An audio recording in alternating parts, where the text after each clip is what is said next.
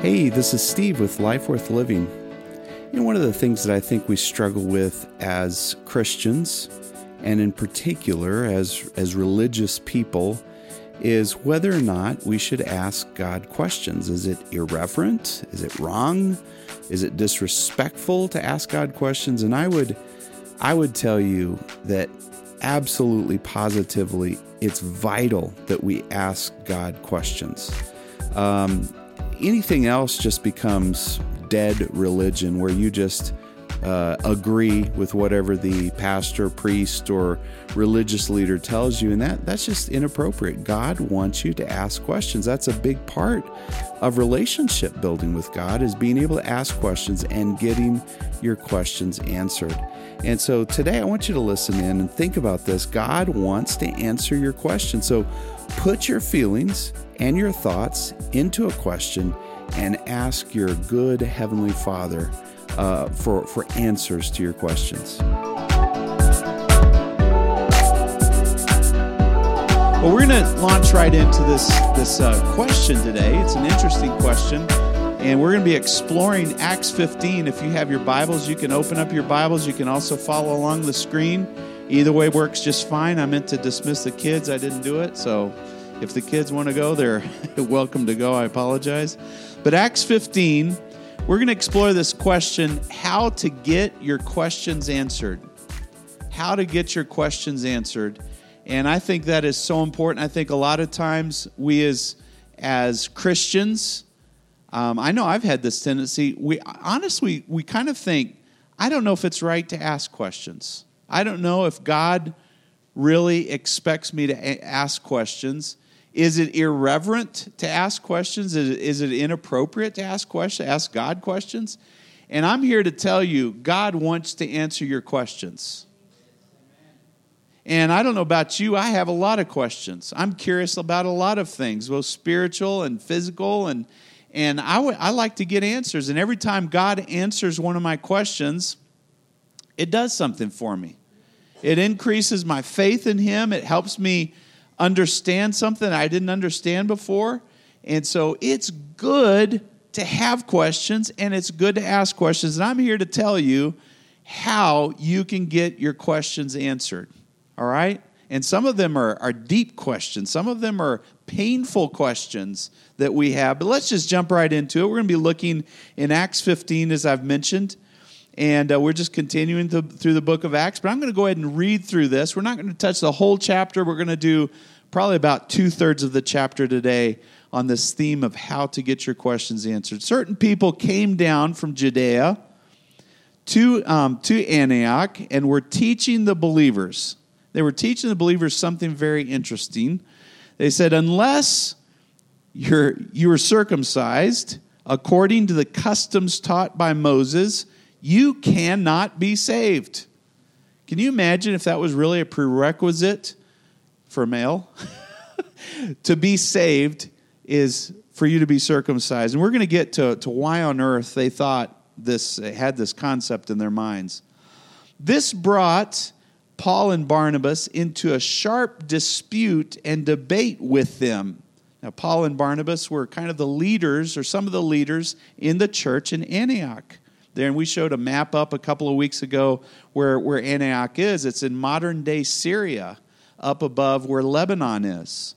Okay, and so this brought them into sharp dispute, and they debated this question. So Paul and Barnabas were appointed, along with some of the other believers in that church, to go down to Jerusalem, because they were north of Jerusalem, to travel down to Jerusalem to talk to the apostles and elders of the church there in Jerusalem, because that's where the church was kind of centered in, about this question. You see, there was a question. And so they wanted to get an answer to this question. The church sent them on their way, and as they traveled through Phoenicia and Samaria, they told how the Gentiles had been converted. It's interesting. Everywhere where Paul and Barnabas went, they were telling about Jesus. They were explaining about Jesus. This last week, we were obviously in Arkansas, but before that, I had to travel to Houston on work and got to semi-share about Jesus there in the workplace with somebody that turned out to be a Christian. everywhere you go, you can tell people about Jesus, and we should be, because Jesus is the best thing going on this earth. We can't waste our time and keep our lips sealed on the goodness of God. So everywhere they went, they were telling about what God was doing, and this news made the believers very glad. When they came to Jerusalem, they were welcomed by the church and the apostles and the elders. It's sad to go to a church when you're not welcome there, isn't it? It's nice to walk in the door and feel like, hey, these people are actually kind of nice. They're not jerks. They're not turkeys, all right? They were welcomed, and there they reported everything that God had done through them. And those are all the chapters that we've been reading. You can go back and read those. Remind yourself of that. But here in verse 5, then some of the believers who belonged to the party of the Pharisees stood up and said, the Gentiles must be circumcised and required to keep the law of Moses. All right, so this was a point of tension, a point of contention in the church. And so these Pharisees got up and said, hey, if these guys, these Gentiles, these non-Jewish folks, if they're going to be Christians like us, they've got to keep the whole law of Moses. The law of Moses being essentially the first 5 books of the Old Testament that Moses wrote, where God gave the law to the Israelites. And they had, in fact, there was 3 different components to the law. We'll throw it up here on the screen so you can see it, but there was the civil law. So imagine this. 2 million slaves came out of Egypt, and they didn't have a law. They had nothing to govern their society. They were essentially a lawless society, and God knew that. And God said, you need some laws. This is what happens when somebody steals. This is what happens when somebody is abused. This is what happens when all these scenarios occur. And so part of that law of Moses was just a civil law, like we have laws in the United States. The second component to this law that was referred to by these Pharisees, by the way, the Pharisees were the religious kind of leaders of the Jews at that time. And so the second component was this ceremonial law. It was how to worship God at that time.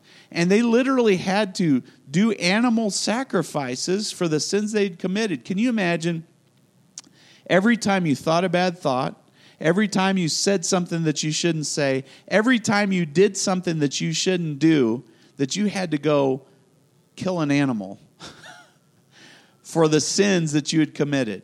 Can you imagine how inconvenient that would be?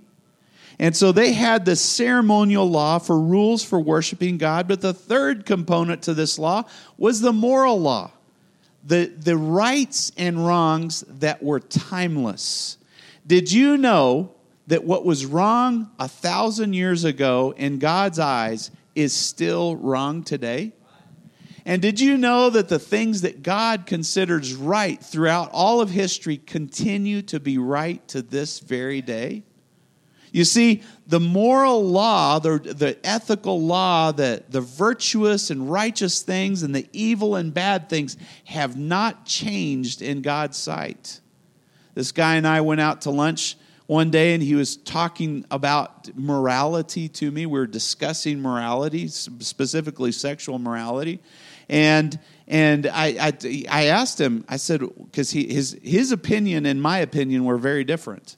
And he asked me, or I asked him actually, I said, why do you think, because he believes in the Bible, I said, why do you think that the Bible is very clear on this moral stance that you have, and yet you're taking the opposite view of this?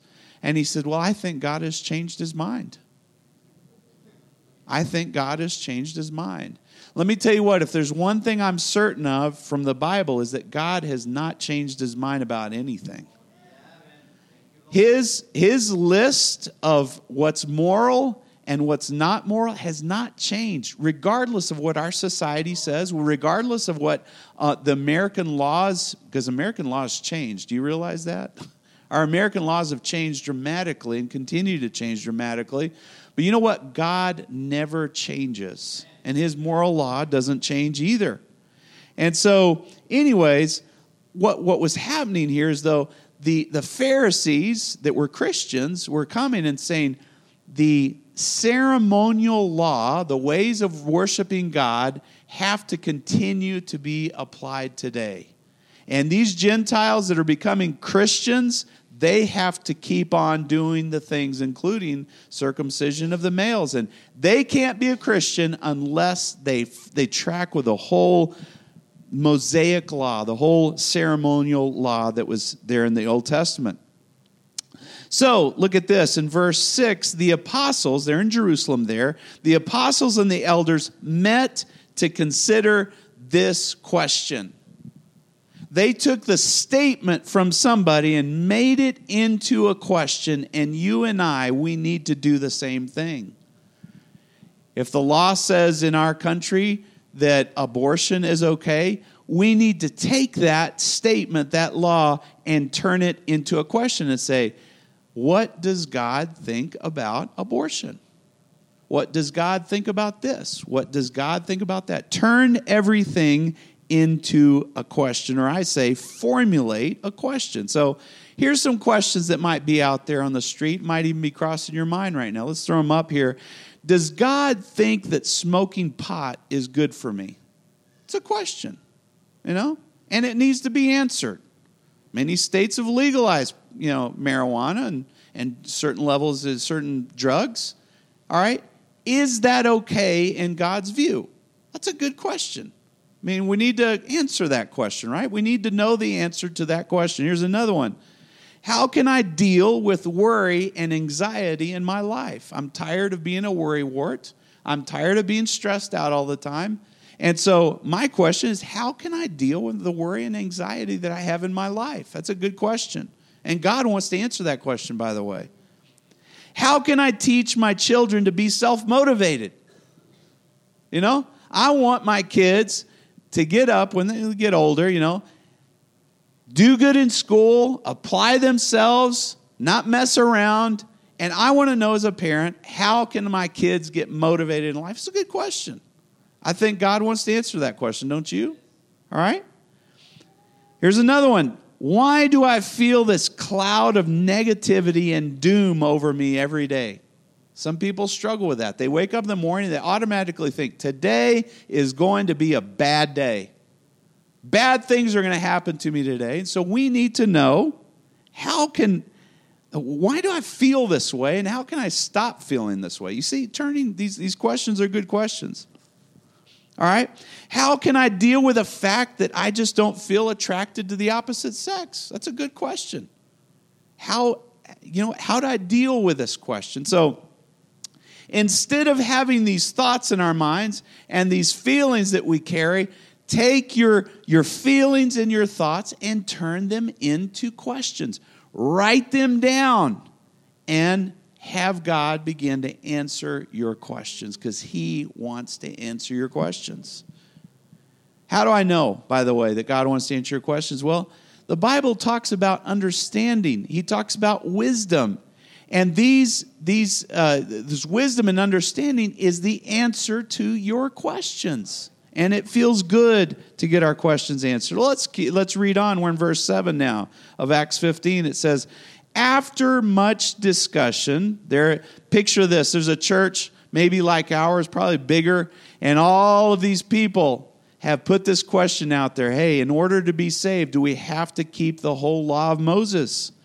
And so they debated it. They discussed it. They argued over it. It was tense in that room, I bet. But after much discussion, Peter got up and addressed them. Now, Peter was one of the 12 disciples, and now he was an apostle, a leader in the church. But before we get into what Peter said, look at this. If you have a question, have deep discussions with godly people that you trust and you respect. If you have a question, don't let the question just stick in your brain and not know what to do with it and feel stressed out about it. No, go find somebody that you trust, somebody that you respect, a godly person, and talk about your question. Talk about it. Debate it. Argue over it. But discuss it. And I think so many times, I know I've done this, I get a question in my mind, I have a feeling, a thought, I don't know how to deal with it. And here I'm stuck with this stupid question rattling around in my brain, and I don't know what to do about it because I don't have any answers. Go find a godly person and discuss it. And that's exactly what they did. Don't go find somebody, by the way, that's just going to tickle your ear and tell you what you want to hear. All right? That's not the kind of friends you need. You need friends who are going to confront you sometimes, stare you down sometimes, and tell you, you know what, you're headed on the wrong path, bud. You need to get on the right path. So find somebody that you trust and respect to help you stay straight, all right? So John 8:32, I love this. It says, but you will know the truth, and the truth will set you free. Oh, what is the truth? An answer to your question. You will get the answer to your question, and the answer to your question is going to set you free. It's going to set you free. The Bible says that we've been given weapons, spiritual weapons, to tear down strongholds. What's a stronghold? It's a thought pattern. It's a bad attitude. It's an addiction. What weapons do you have in your arsenal? You've got the truth of God. You've got an answered question that every time that doubt comes to you, say, no, I've got the answer. That doubt can't come to me anymore because I know the answer. That's a weapon that God has given you. They're specific truths that fight the lies that try to get into your brain and stick there. All right?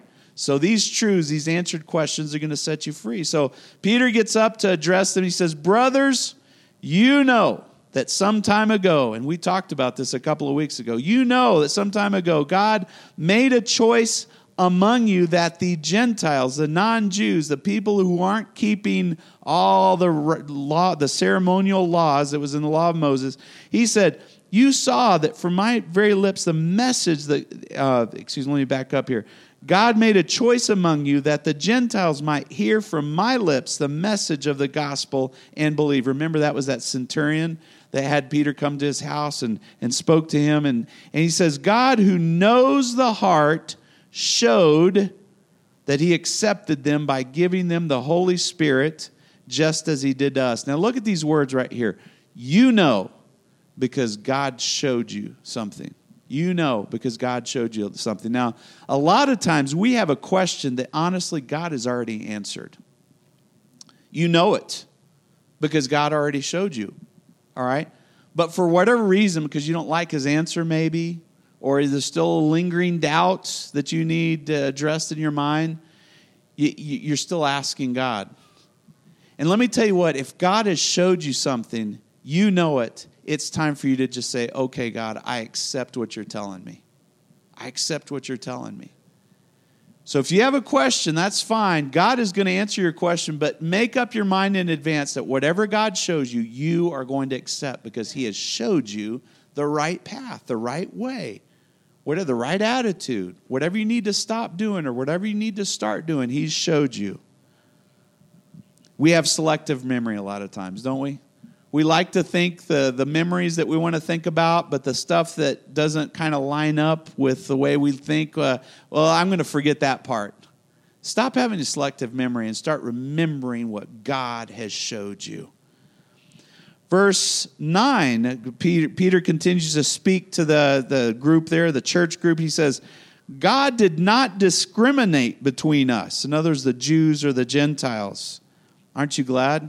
As Americans, we're Gentiles. Aren't you glad that God didn't say, I'm just going to pick the Jews, but no, the Americans are out of luck. No. God doesn't discriminate, praise God. For he purified their hearts by faith. And I love this. God doesn't purify your heart because you do good things or because you don't do bad things. That's not how God purifies our hearts. He purifies our hearts when we say, Jesus, I need you to help me. I can't do this on my own. And in his help purifies your very heart.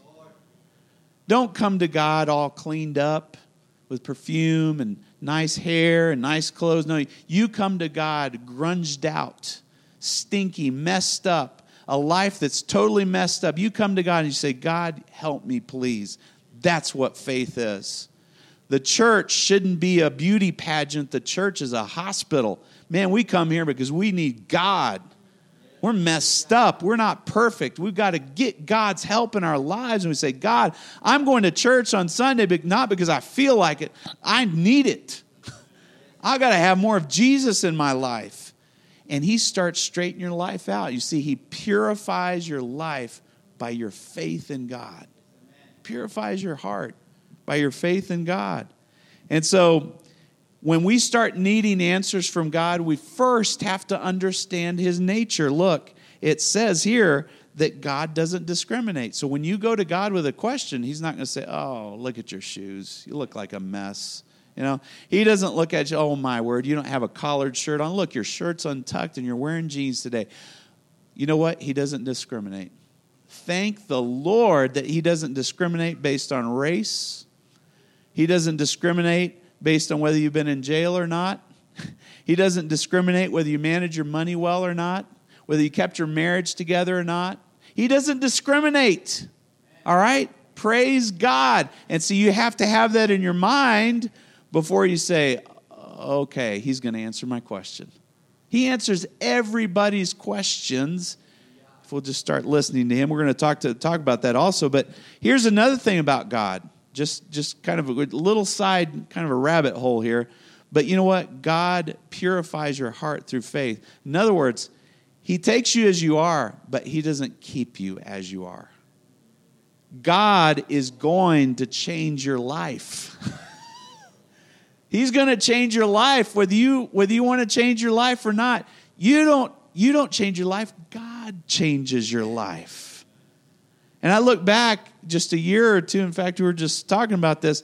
God's been changing me. In fact, I'll tell you, these last 2 weeks, God has changed me big time through just life, experiences, kind of tough experiences, quite frankly. God is changing my life every week. And if I'll let him, he'll change me every day. He purifies our heart by faith. And see, when you come to God asking a question, you got to be ready to change a little bit. You got to be ready to change because he's going to change you. God is like the ultimate coach in life. Whether you talk about a business coach, an athletic coach, a life coach, whatever coach.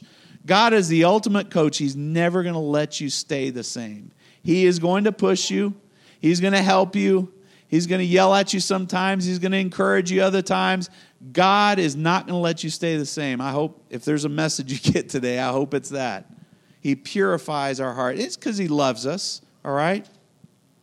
So let's read on verse 10. Now then, why? Here's Peter still talking. He says, now then, why do you try to test God by putting on the necks of these poor Gentiles a yoke that neither we nor our ancestors could ever bear? Do you think they actually sacrificed an animal every single time they sinned? No, it was impossible. You'd be killing animals left and right. You'd never get there. It was impossible. And he says, why are you trying to do this to the Gentiles for something we could never do ourselves? No, we believe that it is through grace, the grace of our Lord Jesus, that we are saved, just as they are. Isn't that a big old whoo? Thank goodness. Phew. I don't have to do it. God's going to help me do it. That's the grace of God. What's the grace of God? Well, we could talk hours about what the grace of God, but it is simply this, the goodness of God. The unmerited favor. We don't deserve it, but he favors you. He looks at you and he says, you're my favorite.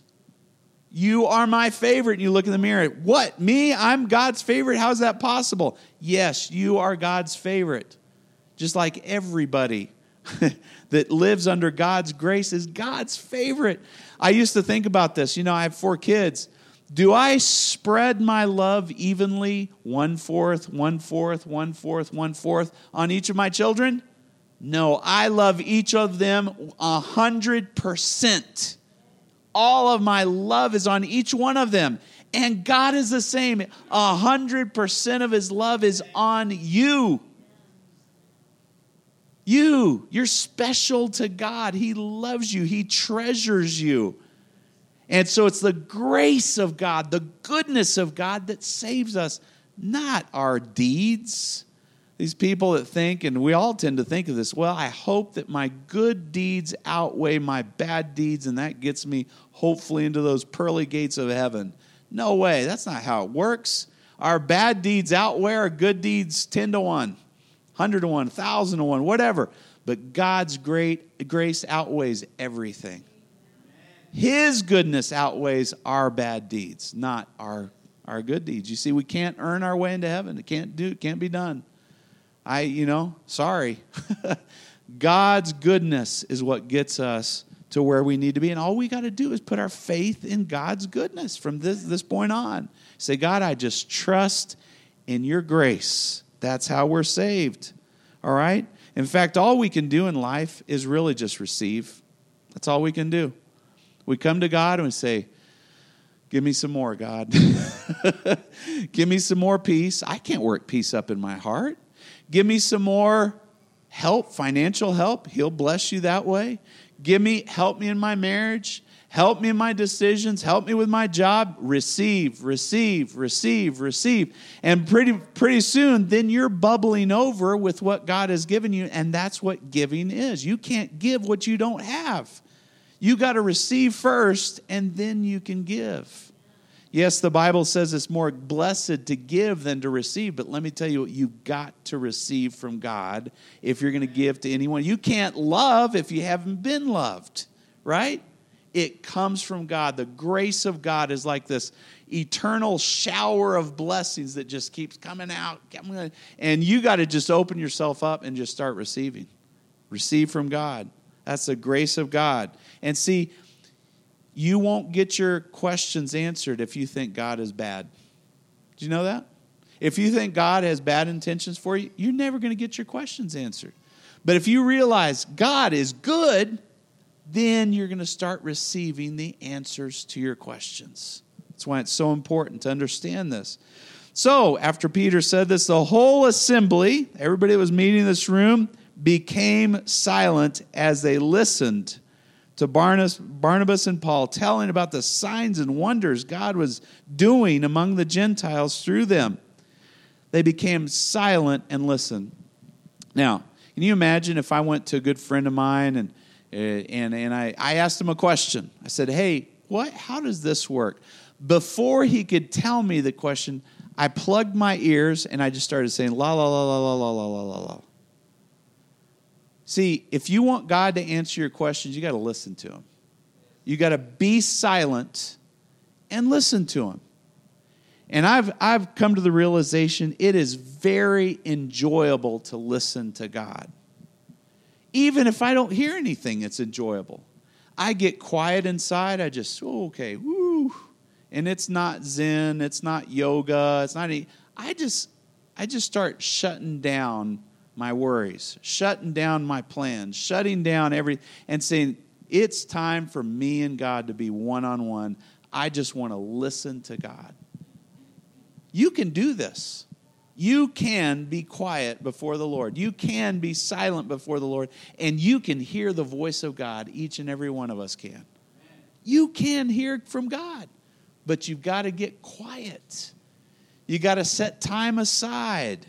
And quantity of time. We talked about this a few Sundays ago. Set some quantity time aside for you and God. Now, each and every one of us is different. Some of us can lay in bed without falling asleep and get quiet before the Lord and hear from him. Others of us can't. Others of us need to be in a car, maybe driving by yourself, and you get quiet and listen to God. Some people, maybe it's while they're jogging or while they're walking, they can spend time listening to God. Find out what works for you and do it. And do it most every day. Listen to God. Be silent, and God's going to start talking to you. You're going to start hearing from the throne room of heaven, and you're going to get the answers to your questions because you got silent and you listened to God. All right, so they got silent. They listened to what Barnabas and Paul said. And when Barnabas and Paul had finished, then James. Now, James was kind of the pastor of the Jerusalem church. He was the half-brother of Jesus. James spoke up, and he said, brothers, listen to me. Here again, listen to me. Isn't that interesting? Simon, that was Peter, has described to us how God first intervened to choose a people for his name from the Gentiles. The words of the prophets are in agreement with this. Look at this, the words of the prophets. In other words, what was written in Scripture is in agreement with what Peter was saying. And he went on to read, or probably quote from the Scriptures. He says, after this I will return and rebuild David's fallen tent. Its ruins I will rebuild, and I will restore it, that the rest of mankind may seek the Lord, even all the Gentiles who bear my name, says the Lord, who does these things known from long ago. And he was quoting, I should have looked it up. I can't remember what part of Scripture this came from, but he was quoting from the Old Testament.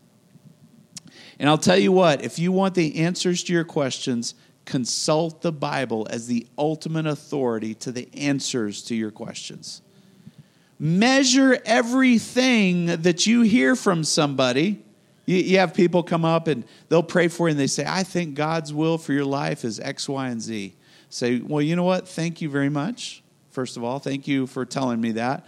But first, I'm going to go back to the Bible. I'm going to find out if what you're telling me lines up with the Word of God. Lines up with the Word of God. You want answers to your questions? Go to the Bible and say, you know, the Bible is the ultimate authority for any answer, and I'm going to find my answers in the Bible. I'm going to make sure it's in alignment with what I'm doing, with what I'm planning to do. A lot of people say, well, you know, I feel like blah, blah, blah. Or I think, or in my opinion, who cares how you feel? Who cares what you think? And who cares what our opinions are? What counts is what God's opinion is. He doesn't have opinions, by the way. What his direction is and how it's written in the Bible, and you take that. I'll tell you what, Tina and I have been guided by the Bible so many times, more times than I can count. God shows you what to do through his word. That's why it's important to read the Bible. You say, well, I don't have time. Make time. I'm ADD, I can't focus. Get focused. You can do it. I'm ADD too. My brain goes every which way. You can do it, and you should do it, and you must do it. Read the Bible. And around here, we make it super easy. We send out a text every day of the week, of the work week, with some suggested readings. There is no reason on earth why you shouldn't read the Bible. No reason. You say, my eyes are bad. Well, pull out the Bible app, press the little play button, and listen to the Bible then. You can do it, you should do it, and you must do it. You need the Bible in your life. The Spirit of God comes as you're reading it, and he brings the Word of God to life. Have you ever done this before? You're reading a scripture, and it's like the words pop out and grab you and shake you and awake you. That's the Spirit of God bringing to life the Bible as you read it. All you have to do is just do it. Just read it. I hope that's clear enough. I'm just trying to encourage you. All right, well, we're almost done here. In verse 19, James says, it's my judgment, therefore, that we should not make it difficult for the Gentiles who are turning to God. We shouldn't make it difficult. Can you imagine if you walked in the doors of this church and first thing we waved a paper with like 20 rules on it. We said, hey, if you're going to come to this church, you better do these 20 things. We're going to be monitoring you. We're going to be calling you. We're going to hold you accountable. You'd say, I'm not coming here. Give me a break. This is too hard. All right? We don't make God difficult for people. And God doesn't make himself difficult for people. God makes things simple. Not always easy, but simple. Easy to track, easy to understand. And I love what James says. In my judgment, we are not going to make it difficult for these Gentiles. And I'll tell you what, God keeps things simple. Look at this, how simple this is. Love God, love people. That's simple. That's not complicated. Just do it, all right? Things like trust in God and don't worry. That's simple. It's not easy, but that's simple. It's straightforward. I love this one. Read your Bible, talk to God, and participate in church. That's simple. That's easy. right? Just do it. Just do it. God is not complicated. We're the ones that make spaghetti messes out of our lives. And then we come to him and say, God, can you please straighten this out? Because I made a mess of my life. And I love what God says. He's going to make your crooked paths straight. Make a beeline for Jesus. If you see all these curves in your life and you got lost, all you got to do is fly straight back to Jesus. You don't have to retrace your steps. Isn't that encouraging? God is so good. He's so simple. And it helps us getting our questions answered a lot easier because God is not complicated. I'm so thankful for that. So here, finishing up in verse 20, here's what James says. He says, instead, we should just write them and tell them to abstain from polluted foods by idols, from sexual immorality, from the meat of strangled animals, and from blood. And by the way, it's kind of a head scratcher. When you look at that, you say, well, that's a weird list of things, right? It's like, I don't get that. Well, what it was is they were just encouraging the Gentiles to come out from their idolatry. All 3 or 4 of these activities all had to do with idol worship. And they were saying, pull back from your idol worship. And we all have idols. I mean, we have idols of money. We have idols of social media. We have whatever consumes your attention, that's basically an idol. And that's where you say, I'm pulling back from my idols. And I'm going to make God my God. Does that make sense? So I'm not going to read you the letter. It was 5 sentences long. That's how long this letter was, that the Jerusalem church, they wrote up this letter of instruction, sent it back with Paul and Barnabas up to the church in Antioch. It was 5 sentences long. It wasn't paragraphs. It wasn't pages. It was simple, straightforward, and that's how God works. His answers to you are simple and straightforward, understandable, applicable. You can put them into practice right away. That's what I love about God. I hate unnecessary complexity. You get into these businesses and there's all these processes and SOPs, standard operating procedures. The military's got it. It's out of control how complicated things. When you just do things simply, it just is so much easier. God is so good that way. He keeps things simple. And look, the people there in Antioch, when they received this letter, they read it, they were glad, and they were encouraged. And that's what happens. When God starts giving you the answers to your questions, you get glad, you're encouraged, and you might lead to another 10 questions, but that's all right because it keeps you engaged with God. You're saying, God, I don't get this, but I trust that you have the answer for it. God, why did you let this happen? But I'm not holding it against you. I just am curious. God, why did this happen? God wants to answer your questions. And he does things very simply. So in summary, just throw this up. The importance of your understanding of God's nature is, first of all, God doesn't discriminate. He's definitely going to be changing you little by little, day by day. He purifies our hearts by faith. It's God's grace that saves us, thank goodness, not our own efforts, our own strength, our own way of doing things. He's the one that saves us, and God keeps things simple. So if you get those 4 things straight about God, now you can turn around and you can start saying, God, what about this? What about that? What about the other thing? And here's how he answers your question. You put your feelings and thoughts into a question. Write it down. Don't let it bug you. Just write it down. Deeply discuss that question with other godly people. If God has showed you something, you already know it. Just receive it. Receive what God is telling you. And then lastly, just enjoy listening to God. And I do. It took me a long time, but I enjoy the process of listening to God. Even if I don't hear something on a given day, I enjoyed the 15 minutes, the 30 minutes, the 45 minutes of just listening to God, spending time with him, being close to him. You can do the same thing. And I want to encourage you today to do that. Questions are good because they keep your connection with God fresh and relevant. Let's bow our heads. Heavenly Father, we just thank you so much, God, for this time together. Lord, I thank you, God, that you're not a father who says, just do what I tell you and don't ask any questions. That's not how you operate. And no good father does that, actually. Lord, you want us to ask questions. You want us to be curious. You want us to be intrigued. Lord God, you want us to come to you and talk to you and ask you questions and even sometimes debate things, Lord God, through prayer. I know I have many times, Lord, but at the end of the day, after I've prayed, Lord, you give me peace. You give me answers.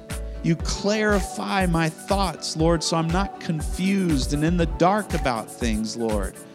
Hallelujah. Lord, I thank you that you're a good God and that you're not up in heaven, Lord, just shutting me down and telling me what to do and not being engaged with it. No, Lord God, you want relationship with each and every one of us, your children. Oh, Heavenly Father, I also thank you, God, that you don't wave a bunch of rules in our faces and call that relationship. No, Lord God, you invite us into your presence, Lord God, and you just slowly, meticulously, but surely change us, Lord. Shifting this thing, taking that thought out of our heads, Lord, changing this attitude, Lord, delivering us from addictions, Lord God. We all have them. Lord, you free us, Lord God. You deliver us, praise God. And Lord, I believe there's a spirit of deliverance, Lord, in this place today. Praise God. You want to set your people free. Set your people free, oh God, from hang-ups, from strongholds, Lord God. Hallelujah, from oppression, from depression, Lord, from possession. Praise God. You want to free us, Lord God. And I glorify you, God, for that reality.